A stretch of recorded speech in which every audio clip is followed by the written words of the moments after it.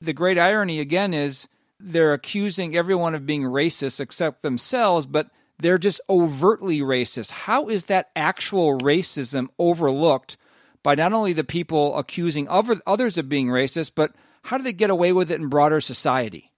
Essentially defining it out of existence. Like probably most people may be familiar with this new formulation of racism that was actually recently kind of adopted by Merriam-Webster, where it's racial prejudice plus power.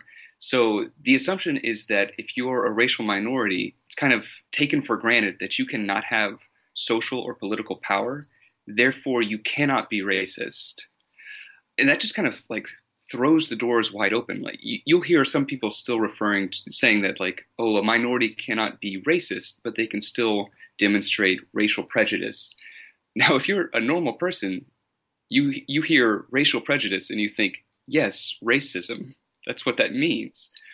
But there's been this big push to redefine this word in such a way that it doesn't apply to things like telling a group of students that their skin color makes them unwelcome on their campus if they're white. You would think being racially prejudiced would still be a bad thing for obvious reasons.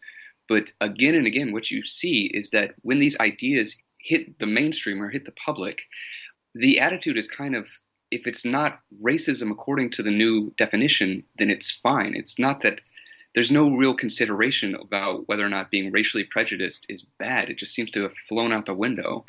And if you point this out, they already have ideological mechanisms in place to dismiss that out of hand. Like what you were saying before about if you object, it's taken as a sign of being racist. That is straight out of Robin DiAngelo's White Fragility. Like she says explicitly that there is never a question of whether or not some act was racist. It's assumed to be racist. And the only question that you get to ask is, how was it racist? According to her, if a white person does anything in a situation in which they are confronted by some accusation of racism, if they do anything other than agree with the accusation and ask how they can improve, that is taken as an example of white fragility. So you're barred from the start from being able to think critically about these things and agree or disagree with them.